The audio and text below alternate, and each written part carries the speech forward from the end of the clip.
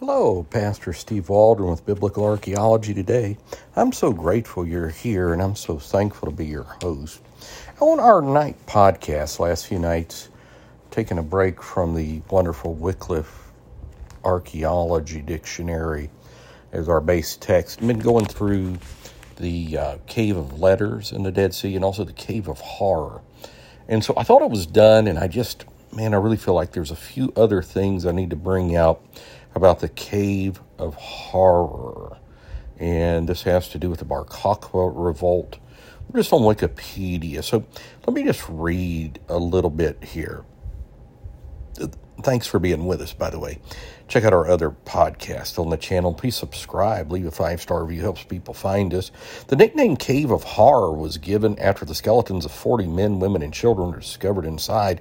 Of the 40 dead, the names of 3 are known since inscribed potsherds or ostraca bearing their names are found placed on their remains. So that's pretty interesting. An investigation following the first one by Yigal Yadin, a number of fragments of letters and writings were discovered in the cave, among them a number of Bar Kokhba coins and a Greek copy of the biblical Book of the 12, that's 12 Minor Prophets.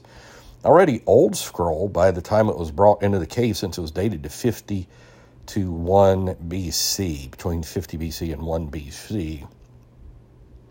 Some 60 years later, in March 21st, that's 60 years from the discovery, archaeologists discovered new fragments belonging to the same scroll, a Greek translation of the Book of the 12, different from the Septuagint, and with the name of God Yahweh written in Old Hebrew script, that's Paleo-Hebrew, among the otherwise Greek text. And so they're trying to figure out, why these Greek translations were moving towards the Masoretic text or written in the Masoretic text, and Paul quoting from them, actually. Masoretic text, at least in some of his quotes, some targumed and all of this. Also, newly found fragments of the books of Zechariah and of Nahum, containing surprising variations to the Masoretic text commonly used today. And no scroll fragments have been discovered by archaeologists in the previous 60 years. So they also found the remains of a 6,000-year-old Chalcolithic girl between ages 6 and 12, March 221, under 2 flat stones in a shallow pit grave with the help of a CAT scan. The burial dates to the Chalcolithic period. The child had been buried in a fetal position, covered with a cloth resembling a small blanket wrapped around its head and chest, but not its feet.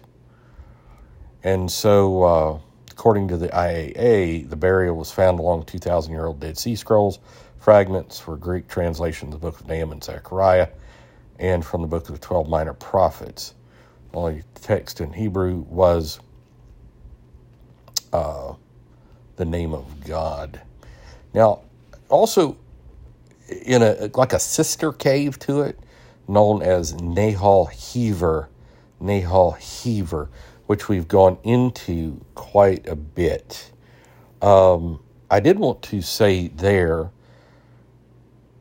about some more biblical manuscripts, because I just feel like we didn't complete it. Several fragments of ancient biblical manuscripts were found at Nahal Hever. Again, these are basically Dead Sea Scroll manuscripts. They include portions of the Book of Numbers and Psalms. They were housed, as of 1999, in the Rockefeller Museum. Some other biblical fragments have also been discovered, such as Deuteronomy. So this, along with Masada, they found a lot of biblical manuscripts in Masada, just enhance our understanding of the Masoretic text and the Hebrew. So again, Cave of Horror, definitely a horror, and Nahal Hever is, kind of finding still Dead Sea Scroll manuscripts. Pretty cool. And way back, several months, if not over a year ago, I did, when they found the Zechariah and the other Nahum, I did do a podcast on that, if my memory serves me correctly.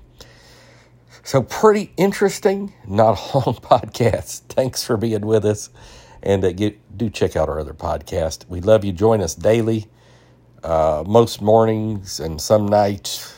and maybe every morning. But God bless. We love you. Bye-bye.